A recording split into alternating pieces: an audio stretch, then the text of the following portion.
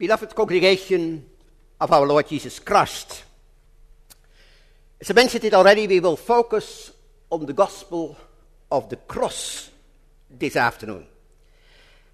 And not so much on the cross itself, but how now do we benefit from all that Christ suffered, and then the Catechism says, during his whole life.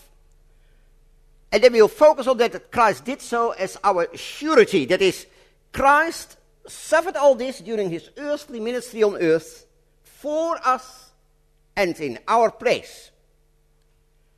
Let's take here what the Belgian Confession says about this. In Article 21 of the Belgian Confession, I quote, "He presented himself in our place before his Father, appeasing God's wrath by his full satisfaction, offering himself on the tree of the cross, where he poured out his precious blood to purge our sins away." Well, that's the gospel we will focus on this afternoon. The gospel of Christ's suffering, whereby we will look at the intensity of that suffering, the nature of that suffering, and the fruit of that suffering. The gospel of Christ's suffering, and then we'll look first of all at the intensity of Christ's suffering. During my active ministry, where I still gave catechism classes, and then when I would ask the students, what has Christ done for you? And in most cases I would get as an answer, he died for us on the cross. There he suffered for our sins. And that's true. But that was on the cross. So what before that time, all these 33 years before, what did Christ do for us then? And that's why the Catechism says, it refers not only to the end of Christ's life here on earth, that final day, the last week, but it says, Christ suffered all the time he lived on earth. Throughout his whole life, Christ bore in body and soul the wrath of God against the whole human race. That confronts us with the deep intensity of Christ's suffering. For us, brothers and sisters, it's almost inconceivable already what it must mean that you would suffer, say, from your birth your whole life through. Never a day without pain. How can a healthy person imagine what that must mean? But then to imagine that Christ's suffering was even more severe, because it was not just a physical suffering or even a mental suffering, but it says here, he bore during his whole life the wrath of God against the sin of the whole human race, to walk through life. We walk through life in the light of God's grace. But imagine that the Lord Jesus Christ walks through life feeling that burden of God's wrath on him from his youth till he died on the cross. How terrifying that must have been. How must that have pressed him down? Indeed, already during his youth. Now you say, where does that read that? In Scripture, that he already, during his youth, was pressed down, at least knew about the wrath of God. Well, that we get to know that when he, as a 12-year-old boy, goes with his father and mother to Jerusalem, and there in the temple, he's there in front of the Pharisees, and they ask him deep and wise questions. And no matter they would have asked him questions about the Messiah who would come, and then he amazed them with his answers. That's what he already knew when he was 12 years old. These Pharisees and scribes were amazed that this young fellow understood so much of Scripture. He knew the wrath of God is pressing upon my shoulders. That first of all. Then, another thing by which Christ also must have suffered tremendously, then let's think what it reads in the first chapter of the Gospel according to John. He came to his own, here he comes, the Messiah. But his own did not receive him. The vast majority of the people were looking for a different Messiah. And then sometimes you may wonder, they saw all these signs. If the Lord Jesus would have walked in the streets of Abdel like this, would we have embraced him as our Savior? I wonder. You know that you have been saved by grace. Amazing grace. Are you still amazed? Or do you take it more or less for granted? We are covenant children. We go to heaven. The Lord has chosen us. That was Israel in those days. They thought, well, we are God's people. In the same days as Jeremiah, the temple is here, never that Jerusalem will be destroyed. It is God's place, it is God's temple. We are freely formed, we are covenant children, we go to heaven. Amazing grace. Are you still amazed? That must have hurt the Lord Jesus in the same way as it hurts him today. If we are no longer amazed and take that grace for granted, it will be a recurring theme throughout this sermon. That's basically the text, you could say. Are we still amazed? So that's how Christ suffered. People despised him. In the end, they crucified him when his suffering became most severe. When you think of the struggle in Gethsemane, it was so severe that he sweat blood. Next, he was arrested, led before the Sanhedrin, and then he sent to Pontius Pilate, and then finally the cross, where all the hate and venom of men and devils were spat out against him. How could the Lord Jesus carry it without any complaint, yes, even having love for his enemies at that time, were standing around them, and he still prayed for them. But again, what made Christ's suffering on Calvary even more severe was that in addition to all this physical and emotional human suffering, hanging on the cross, indeed then the full wrath of God was poured out upon him. At that moment, Christ had to empty the cup of God's wrath to its last bitter drop. That was the most severe part of Christ's suffering. Not what people did during that time, but Christ knew this is the hand of God to which I have to submit, obeying Father's will even now. And all this for you and me. This afternoon, brothers and sisters, we read a moving story about Jesus' arrest in the Garden of Gethsemane. It was during that severe struggle in the garden that he prayed, Father, if it is all possible, let me not drink this cup. Of course, the Lord Jesus knew that he had to drink this cup. And yet he prayed that this cup would pass him by, because he was human like you and I, without sin, but feeling the same as what you would feel. In his body, in his mind, in his spiritual life, he was bowed down by it. Father, if it is possible, but not my will, but thy will. So obey to Father's will, because it was his food to do Father's will. And so then he's arrested, bound by soldiers, led away to the Sanhedrin. And then, in the end, to Pontius Pilate. But first, in Gethsemane, that we read this afternoon, he knew it was Father's will. And that's why he didn't fight back. Soldiers came to seize him, and then Peter comes and he draws the sword, and he said, Lord, I'm here. See, it said, if all would leave, here I am. He drew the sword. But they would say, the Lord Jesus said, that's not how it should be. Put that sword back. That's how the Lord Jesus was willing to submit to Father's will, because it was God's sovereign pleasure. For Peter, the scriptures must be fulfilled. It's God himself who this hour gives Satan free play to make his final attack on the mediator of the covenant. No doubt, all angels would have hastened themselves to render assistance to the Son of God. But in this hour, they are no longer permitted to do so. Even an hour ago, in that very same night, God had sent one of his servants to strengthen the Lord Jesus in his struggles. Now that seems very nice. But in Jesus' eye, that meant, I have to go on. The Lord gave him strength to carry on with that bitter road that lay ahead. No end yet. But now, the Lord Jesus could not even appeal to God to sending his angels, for he would have become disobedient to the task the Father had given. He would be unfit to be our surety. And that's why this hour all angels are curbed by God. All angels are curbed to give the devil free play.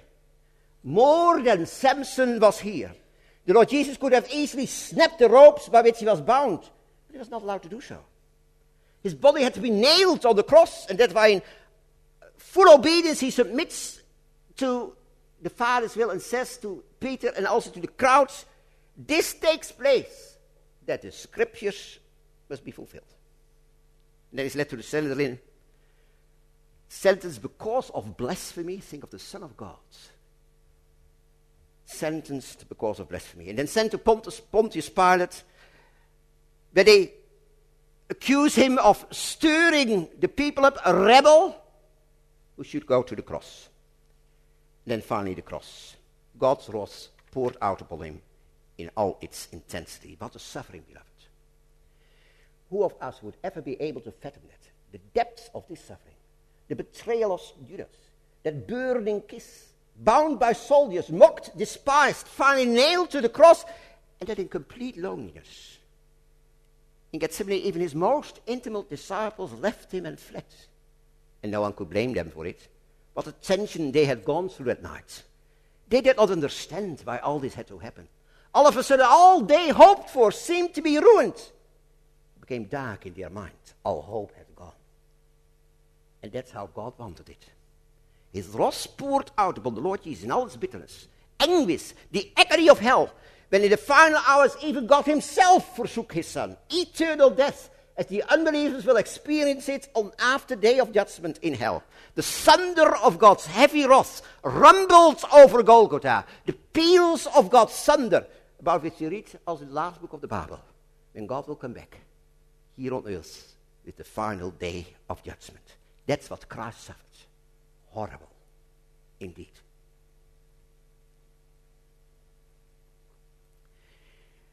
We spoke about the bitterness of Christ's suffering beyond human comprehension. Yet, beloved, if we are only to dwell on the bitterness of all this, we would not benefit from it.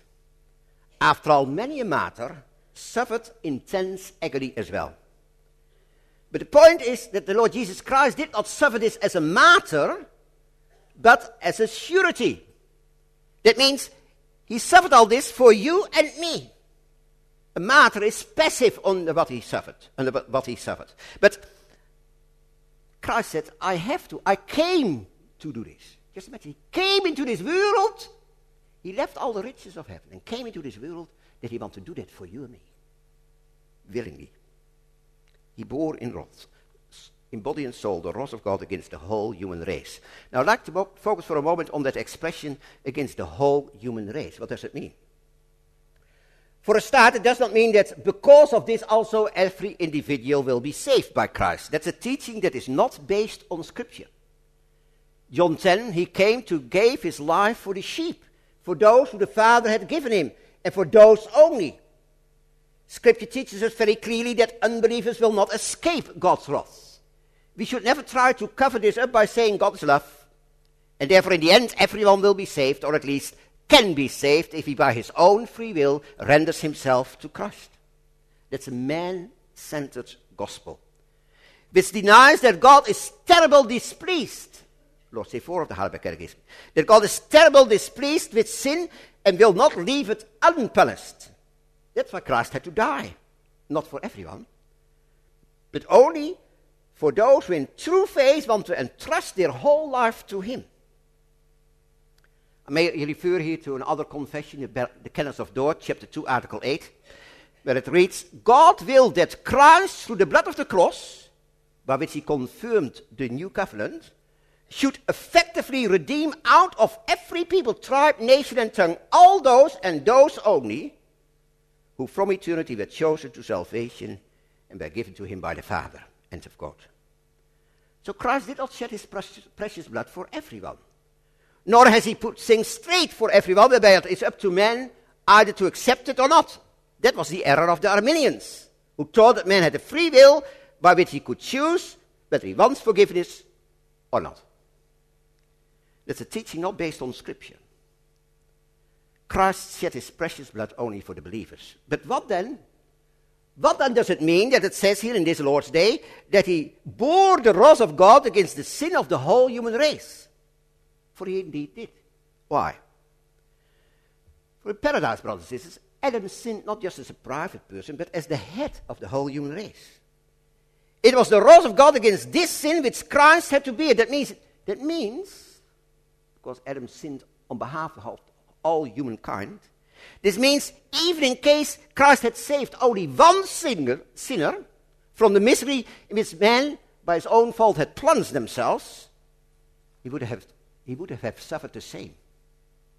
So, what I want to say is the severeness of Christ's suffering is not just in accordance with the number of people for whom he had to give his life. Instead, Christ bore the burden of God's wrath against the sin of the whole human race, so that the sacrifice of his life on Calvary, as it says also in the Canons of Dort, was abundantly sufficient to expiate the sins of the whole world. It's for this reason that the gospel is preached indiscriminately to each and everyone. However, wherever this gospel is preached, also this afternoon, it comes with the command to repent and believe. It's those who believe, and those only, who through Christ's suffering receive eternal life. If we go in the discussion about predestination and so on, I leave that now, because even predestination does not undo our own responsibility. Every time the gospel is preached here in the Church of Amriel, for you and me, whenever the gospel is preached, it comes to us with the command to repent and believe. Eternal life for you and me, even though we deserved eternal death. What a great miracle. Christ's sacrifice on the cross confronts us with a love so great that it surpasses our human understanding. In Galatians 3, the Apostle Paul writes, Christ redeemed us from the curse of the law, having become a curse for us. Scripture does teach us very clearly that we can only be reconciled with God through the death of Christ. Through his death, the form for the Lord's Supper, Christ cancelled the bond which stood against us because of our sins. Now, today we live in a climate in which people no longer want to hear about the wrath of God. Nowadays, even in what were once called Reformed churches, you hear the following teaching. Whilst suffering, Christ did not bear the wrath of God, but he suffered as a martyr. And that martyrdom of Christ intended to function as an incentive for us that we follow him likewise with full trust in God, and then we will be reconciled to God. Again, it's a teaching totally contrary to Scripture. For it has nothing to do. It would have no incentive for repentance either. It was just the following an example, and then you will be saved. Yet it should be stressed that repentance is needed. And that is an effect as fruit of Christ's reconciling work for us. If Christ had not taken away the curse of God, we would all have perished under the heavy weight of God's eternal judgment upon sin. And that's why we should never make light of the gospel and the price that was paid for us. That's why I try to bring across in a small way for who can ever bring across the true intensity of Christ's suffering. But the point is, are we still marveling of it? Marveling of it. Amazing grace. Are we still amazed? Why have I made that lately quite a theme for the sermons I'm delivering throughout this year almost? It came about, let me say, about mid last year. It was a conference in a packed church in Kelmscott, where Reverend Wildeboer and Reverend Wiske, as two missionaries, wanted to impress upon the young people, you have to live for Christ. Yeah? Maybe you can still remember it, it's on my eyes. I can still remember that Reverend Wildeboer was staying there and said, I can weep for all the waste of time. And then Reverend Wiske followed it up by, redeem your time. It was so impressive. And you come out of church, and speak to some young people, and say, that was amazing. I want to change my life. Half a year later, I come to know that there is, and I have to say this, there is a culture among the free reformed young people of drinking, sleeping around at the beaches, boys and girls, drug abuse. That's there. Let's not close our eyes for it. It's vividly there. And so, December last year, I was with one of these guys in my study. He had been there. He had been under that speech of Wiske and Wildeboer. And said, What have you done with it? Yeah. It's one of these guys that lived in that culture. That was the reason why at the National Youth Convention, I had a workshop on Amazing Grace. I was still amazed. Now, okay, look at the youth. It's easy to look at the youth. But we as adults, do you radiate the joy of faith to your children? They say, my son, my daughter, this is Christ who died for you, who bore the wrath of God for you. Are you still amazed? Just imagine yourself for a moment. Just because we are visual, we are very judgmental people. Let us say it as well. That's also an attitude in our churches that has to go away. Because we always mirror ourselves in the life of others. And ours come out best. At least I'm not as he. At least I'm not as him. Visualize yourself a moment, standing before holy God, with all your sinfulness completely stained. No cent in your pocket whatsoever. At that moment, there is no... So God says, you are the guilty person. You have to pay for all your sins. In that hour, beloved. You can't say to God, yes, but I was better than him. I was at least not such a worse sinner as he. No. Then you stand there personally guilty. I had a high school teacher that also is still in my mind. Was one of my favorite high school teachers. He taught us life skills. And he said in the end, you are standing there before God. Your wife cannot help you. Your children cannot help you. You are standing there before God on your own. And you have nothing. Guilty. All over. You have to pay. Not an animal, not a sacrifice or whatever. That's where you and I were, beloved. That's where we were. And then the gospel of God's grace. God said, I so loved you that I sent my only begotten Son, that whoever believes in him should not perish, but have everlasting life. One of the beautiful texts of Scripture. We know them off by heart, but what we do it. Beloved, do we take time to reflect on the greatness of this miracle, so that you daily stand in awe of the fact that God's curse has been taken away from you. That instead of eternal death, you may now look forward to eternal life. It's already here begins to live with God, and that forever. Today already a foretaste in faith. Now, how do you grow in that awe of God? Only by opening God's words. And that you say, this is my Father, and reflect on it, meditate on it. It's a skill we have unlearned as well. That you take time, maybe half an hour, and put your gadgets away. Don't read in that half an hour your Bible from your iPad or from your smartphone. I say that because what young people will you do? If you do it from your smartphone, all of a sudden comes a message in. Oh, what's the message? You're distracted. God wants you alone and then meditate on it. The God who said, let there be light, and there is light. That's my Father. He can do that. In a wonderful way. He doesn't always do that, but in a wonderful way he said, I sent you cancer, but I take that cancer away. That's my Father to whom I claim. That's how you should meditate on God's word. He led his people through the dry river. My Father. Then I don't need a gadget. I don't need my iPad. Then I meditate on that. And I mean this in all seriousness, but I was speaking about how to study the Bible, and I was in Elbury, 60 Men Bible Society, and I said, just imagine, in the olden days, and it's not trivial, in the olden days, when Dad would take the Bible, the children would take the Bible as well, and they would read with him. Just imagine that nowadays, Dad would take out his iPad, and everyone takes his smartphone, and we read the Bible.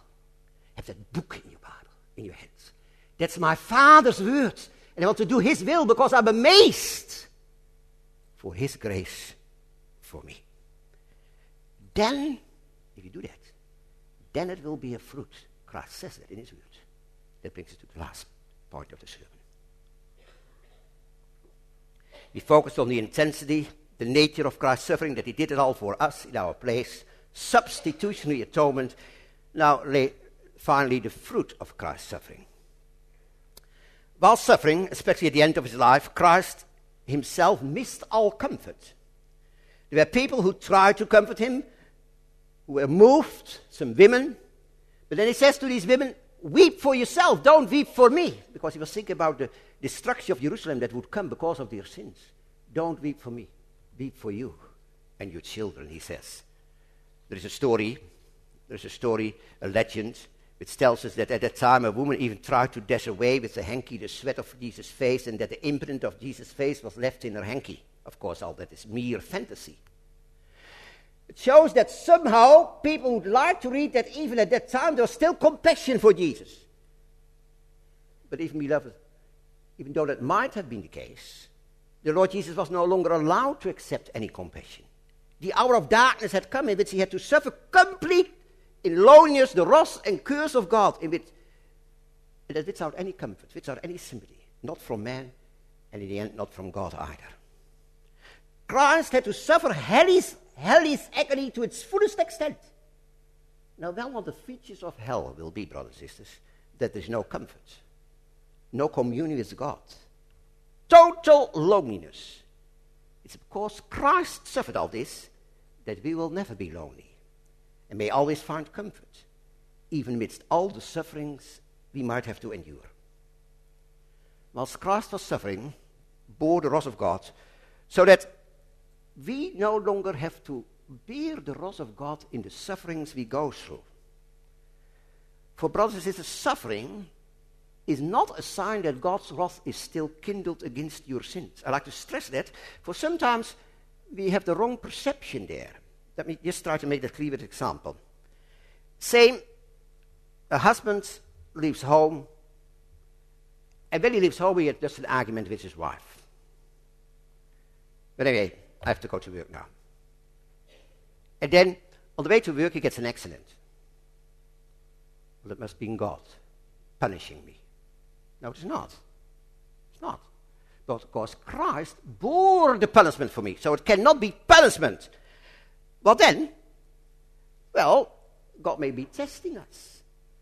God may try to bring us to our senses. God is busy with us, also through disciplining us, and then things happen. But it happens to the glory of God. Think of that fellow that was blind, and then the Pharisees go, how come? Has he sinned? Or his parents? No, this happened so that the glory of God could be revealed. Just imagine. Children, the parents got a boy born blind. He must have been, why this? Why this in our life? Lord, I can't understand. But the Lord had already planned the life of this boy so that later on the Lord Jesus could open his eyes. For that purpose he was born blind. See, that's how God maps out the perfect plan of our life. And sometimes we see it, sometimes we'll never see it on this earth. But it's perfect. And that gives you also comfort, beloved, that you should not worry about tomorrow. Because God has already written in his book, in the book of your life, what will happen tomorrow. So why should I worry about it? It's perfect. I can't always understand it. How can it be perfect when a wife, a mom, suffers from cancer? How can it be perfect that children of God leave the church and parents are grieving? I don't know. But I have to believe that it is perfect. For God is my Father, and he's written my book. That was all written in God's book. That person should have cancer, that person should have walked out of the church, written in God's book. For somehow I can't understand that. But I have peace when I leave it to God. And maybe one day God will open my eyes here on earth for that purpose, and maybe I will see it in heaven. That's the only comfort we have. But that is the greatest comfort we have. God is in control. He's my Father. And he's my Father for Christ's sake. For he is my Father since Christ died for me on the cross. There he bore the punishment. And therefore in all the suffering which we suffer here on earth, that's not punishment. It's testing, discipline, or whatever. But God is busy. Then there's another text that also sometimes is interpreted wrongly, that Christ says, follow me and you will have to carry my yoke. And then we interpret it and say, well, that's the cross. You have to bear my cross. So every house has its own cross. Everyone goes through suffering and whatever. There's nothing to do with that. Christ says, that cross is when you suffer for your faith. When they attack you, when they ridicule you. So when you're back at work tomorrow and they ridicule you about your faith because you're amazed about God's grace and you radiate that, then you may be ridiculed. But that's the yoke. You bear for Christ. And then you will bear that gladly because he's my Savior. He died for me. And because of that, nothing can separate us from God's love. Romans 8. We are children of God, Romans 8 it says. We can call him Abba Father through the Spirit. But then Romans 8, verse 18 and onwards, it talks about the groaning. This world groans, we grow. Even the Spirit groans with us. He brings our groaning before God so that God, even when I can't pray anymore and say, Lord, I don't see it anymore. Only a deep sigh. Romans 8, verse 29. The Spirit brings it before God because next to the advocate in heaven, we are also an advocate here on earth. So the Spirit brings our prayers before God. And it's because of that, as Paul starts that chapter, Romans 8, verse 1, there is no condemnation for those who are in Christ. They suffer. Romans 8, verse 18 through to 28. And then the beautiful end of Romans 8. Whatever happens, persecution, suffering, no one can separate us from the love of God, which is in Christ Jesus, our Lord. That's the cross. That's the gospel of the cross, which I was allowed to preach you this afternoon. Amazing grace. Are you still amazed? Young people, you will have a sermon discussion after this service. Dwell on this. But not only you, also the adults who go home. Maybe say it around the dinner table. And let each one in his own way tell why he is amazed. Amazing grace. Are you still amazed? Amen.